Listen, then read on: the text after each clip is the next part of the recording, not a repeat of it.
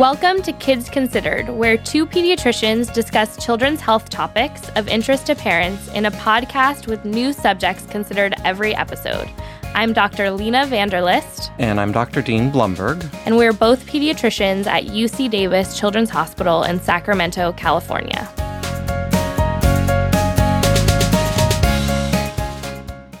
We're doing something really exciting and new today on Kids Considered.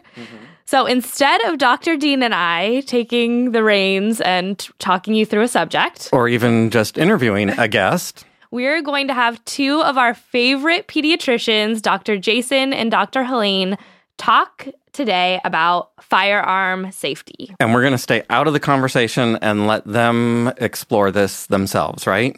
Right. So here they are, Dr. Jason and Dr. Helene.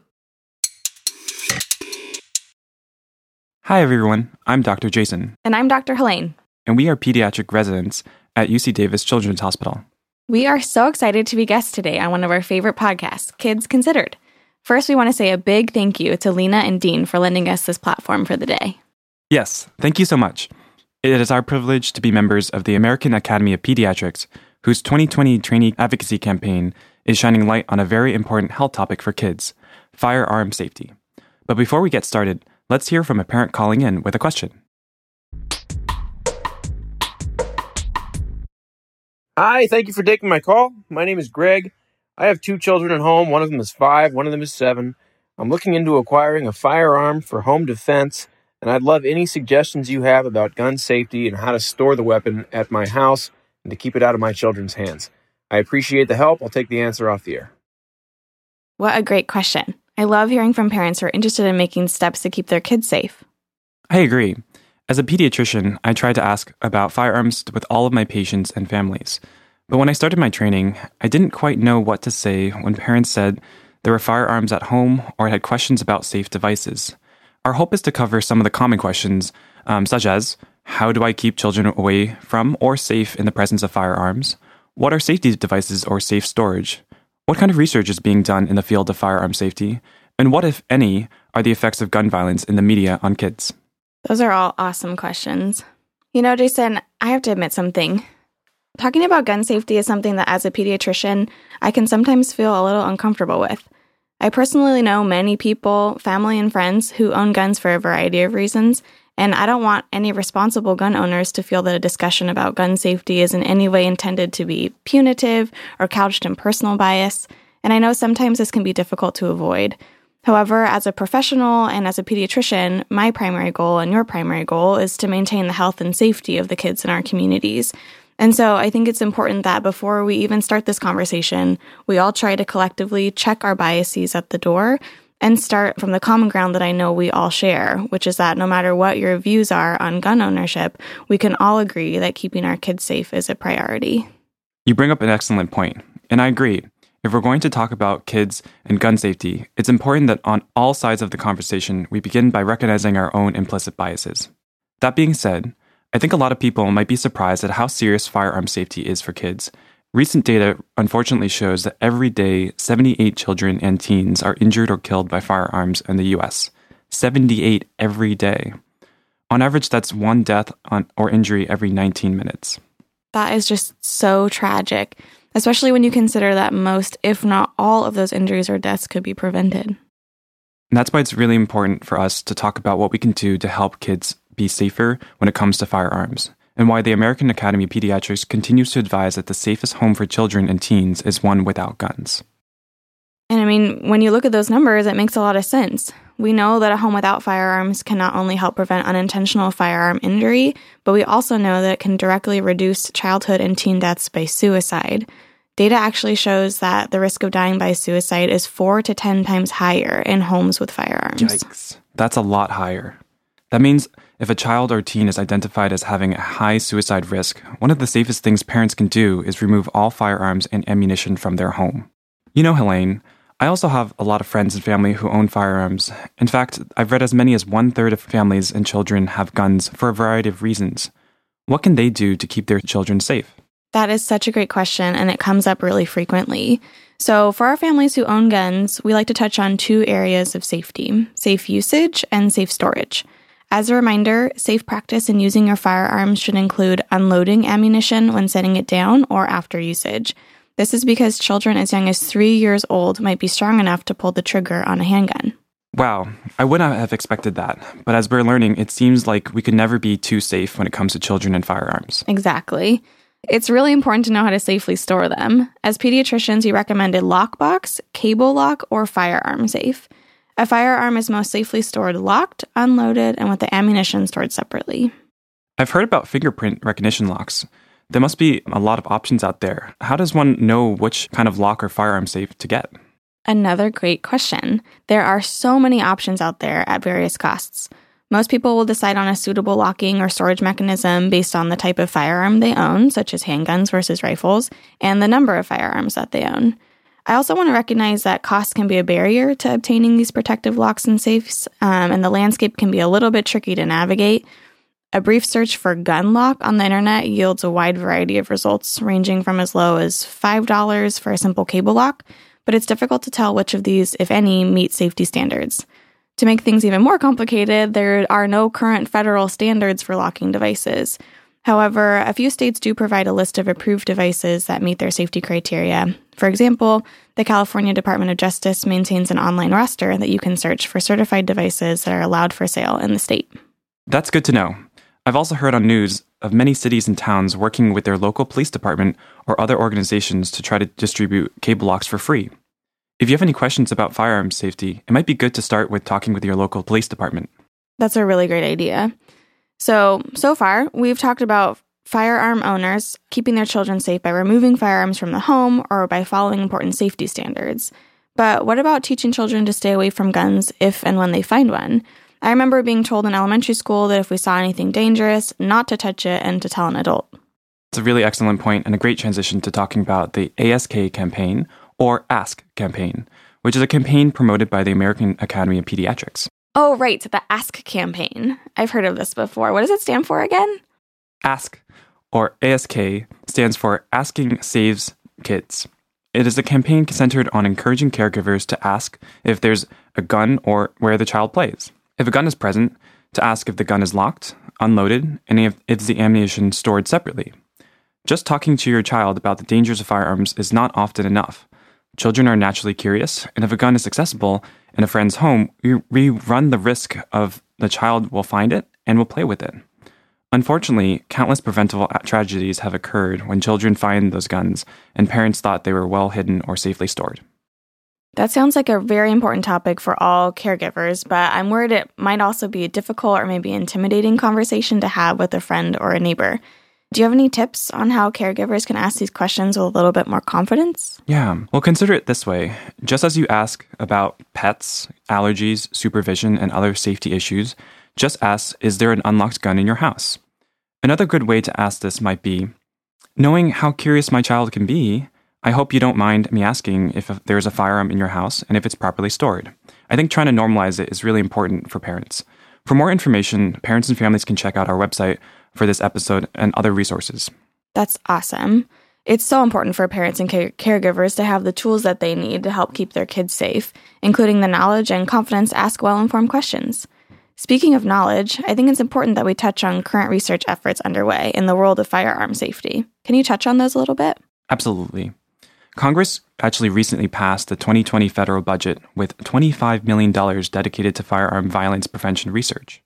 This is the first time in over 20 years the federal government has specifically funded research on firearm violence, and pediatricians across the country applaud this.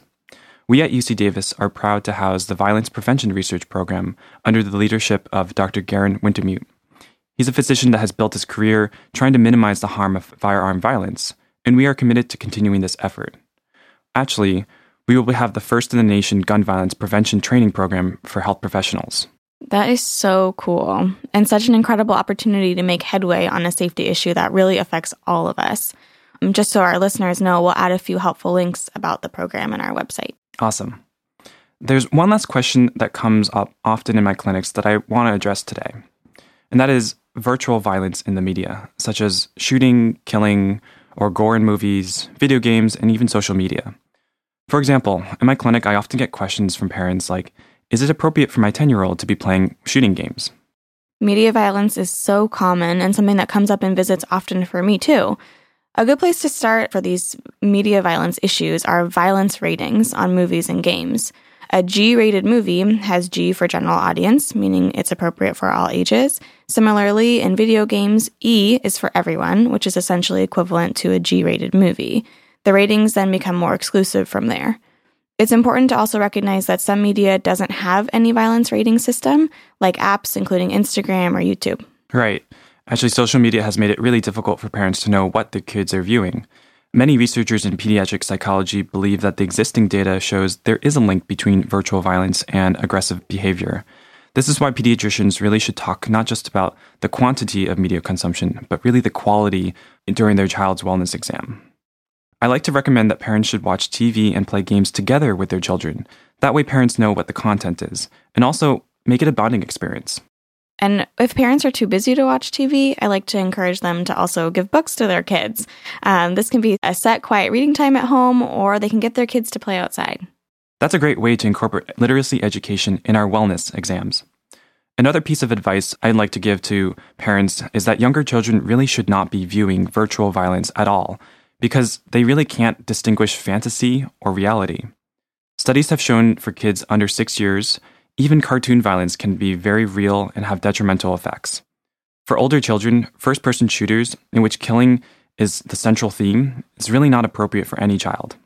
That's really good to know, and something that I feel like is a little bit intuitive. But now I have a better idea of knowing how to talk about safety at my wellness exams, including firearm safety and violence in media consumption. I'm really glad we had a chance to talk about all this today. We really covered a lot of ground, from safe firearm storage practices to how to ask the right questions, to current research and how guns should be portrayed in the media. I think it's safe to say that we touched on a lot of different opportunities to help kids stay safe and healthy. I agree. Again, I want to thank Lena and Dean for having us on this episode of Kids Considered and the American Academy of Pediatrics for launching this 2020 advocacy campaign. And a big thank you to our listeners for asking great questions and staying engaged in the lives of the kids in their communities. Have a great day, Jason. You too, Helene. Wow, that was a lot of information, and I learned a ton. Yeah, we really them. learned a lot. And really, those statistics are astounding, aren't they? They are so astounding. I think that this is something, just like they mentioned, there can be a lot of anger around this issue, or people can get really heated. And I think that they did a really nice job talking about how everyone's priority should just be keeping kids safe. It's all about safety for the kids. And that's all we're talking about today is we don't want kids affected by firearm violence. Exactly. So let's summarize some of the biggest points that they talked about today. So one thing that I found fascinating is that every day, 78 children and teenagers are injured or killed by firearms in the U.S. alone. That's really amazing. It's a staggering number. And there are some really great ways that they mentioned that we can work to keep kids safe. So the American Academy of Pediatrics, as they mentioned, says that the safest home is a home without a gun. Right. But if you choose to have a firearm in your house, you should always lock the gun and the ammunition separately. Never have a loaded gun in the house, because they said that even a 3-year-old can pull the trigger. The trigger is strong enough, yeah. The other thing that they talked about was making sure that you have a lockbox or a safe, and that you store your firearm in those, and make sure that your child does not know the combination. Right. Or a cable lock. Or where it's stored. Exactly. On our website, we've got posted some really good resources to make sure that you've got an approved cable lock or gun-safe storage box. And then they mentioned the Ask campaign. This was really interesting and something that I haven't thought about talking to my parents about, which is that anytime your kid's going to play somewhere, just like you may ask if they have, like if they have peanut allergies or a something. peanut allergy, you can ask them, do you have a firearm in your home? And, this could prevent tragedy later on. Right. And I know some pediatricians are reluctant to talk about this with parents, and I know some parents are reluctant to, but really, it's not a judgment thing. It's a safety issue. And so that's all we're asking. We're meant no judgment whatsoever. And lastly, they touched on the very important point, which is that we need money to study this. Right, we need data. We need data, right? So firearm injury prevention is really essential to know how we can avoid this, what the real problems are. So we need funding to study this. And we think it's great that Congress recently passed funding and $25 million to study firearm violence prevention. Right. And this really is an issue for the U.S. And so I know that a lot of states have done some funding, but that's really small amount of funding. So this really is a federal issue, and we feel that it is appropriate for it to be studied at a federal level. Definitely. So we are all in on learning more about this. And we are so thankful to Dr. Jason and Dr. Helene for walking us through this today. Right. And we're also thankful to Dr. Amy Barnhorst. She's the director of the Bullet Points Project at the University of California Firearm Violence Research Center at University of California, Davis. And she reviewed this episode, although Dr. Lena and I and Dr. Jason and Dr. Helene take responsibility for any errors or omissions. So I'm curious, do you have a firearm? I personally do not have one, but I was surprised. You've met my wife, Dr. Mary Beth. Yes. She has one? She's like pretty gentle and... Yeah, it's a very gentle. Some of you may remember her from a wonderful episode she did with us on she was on the Picky Eating. So she used to practice in a rural part of Florida, and it was a cash business in the practice. And so people would like pay their bills when they saw her. And at the end of every day, she would take the cash to the bank and deposit it. Uh-huh. And so a policeman friend of hers said, everybody in this small town knows at the end of the day, you're carrying large amounts of cash. You need to protect yourself. Wow. And so he said, you need to get a gun and you need to learn how to fire it. So he went with her because she didn't know about guns, and went with her to buy a gun. They went to the shooting range and he taught her how to fire a gun. She said she's pretty good at it. I've never seen. I don't know. And so that really surprised me. So did she get rid of it when she no longer needed it for that specific? She did not get rid of it. Yeah. But it sounds like she went through all of the right stages of, it sounds like, I'm guessing it's locked at home without ammunition. We don't have any ammunition in the house.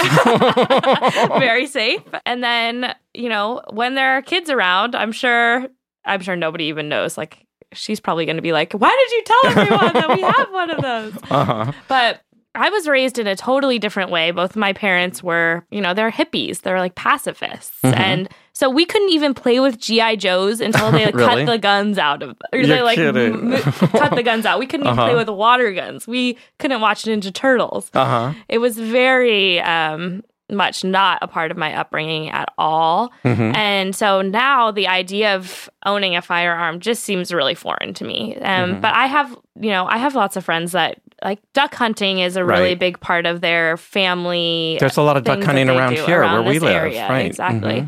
And so I have gone and, shot clay pigeons and done other things like that. And I can see that it's a really fun family activity, or they have a good time doing it. Mm-hmm. I think that what comes into, question for me is that, why do people need any automatic weapon? Mm-hmm. I don't think that there's a reason for anyone to ever have that if you're not in the military. And I think that everyone should be open to education about safe storage and making sure that children don't have access to this, and really adults. I think it's both a pediatric and adult issue, but there's a lot of work that still needs to be done. But I think we're moving collectively, hopefully, in the right direction. Mm-hmm. I want to bring up one other thing that they touched upon, which is media violence. Yeah. And it just reminded me of that. We're recording this in February. And in 1972, in this month, my father-in-law was a guest on a talk show, the Mike Douglas Show, which was a talk show. And John Lennon invited him to be on there. They were co-hosting. I should also say that his father-in-law was the Surgeon General. He was a Surgeon General in the first Nixon administration, Dr. Jesse Steinfeld. Yeah, he did a lot of great work. And so one of the things he was really interested in was media violence. And when John and Yoko were co-hosts for the week, they were co-hosts on the stipulation that they could invite their own guests. And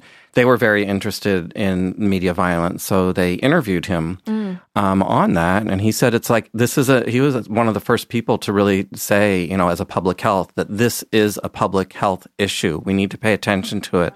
that the stuff that's in the movies is, back then it was movies and TV, that's really important. Yeah, and I think that the data has continued to show that in that younger age group especially, it can have really detrimental effects. Absolutely. So, important to keep in mind. Right. That wraps up this episode of Kids Considered. You can find more information on our website, kidsconsidered.ucdavis.edu. Follow us on Twitter @KidsConsidered. And Instagram @KidsConsidered. If you have feedback on this show or topics you would like us to discuss in the future, we would love to hear from you. Please call us. Our number is 916-915-3388. Or email us at kidsconsidered@gmail.com. Please rate us on iTunes or wherever you subscribe to your podcasts. Thank you for listening, and we hope you will join us for our next podcast. Kids Considered is sponsored by UC Davis Children's Hospital.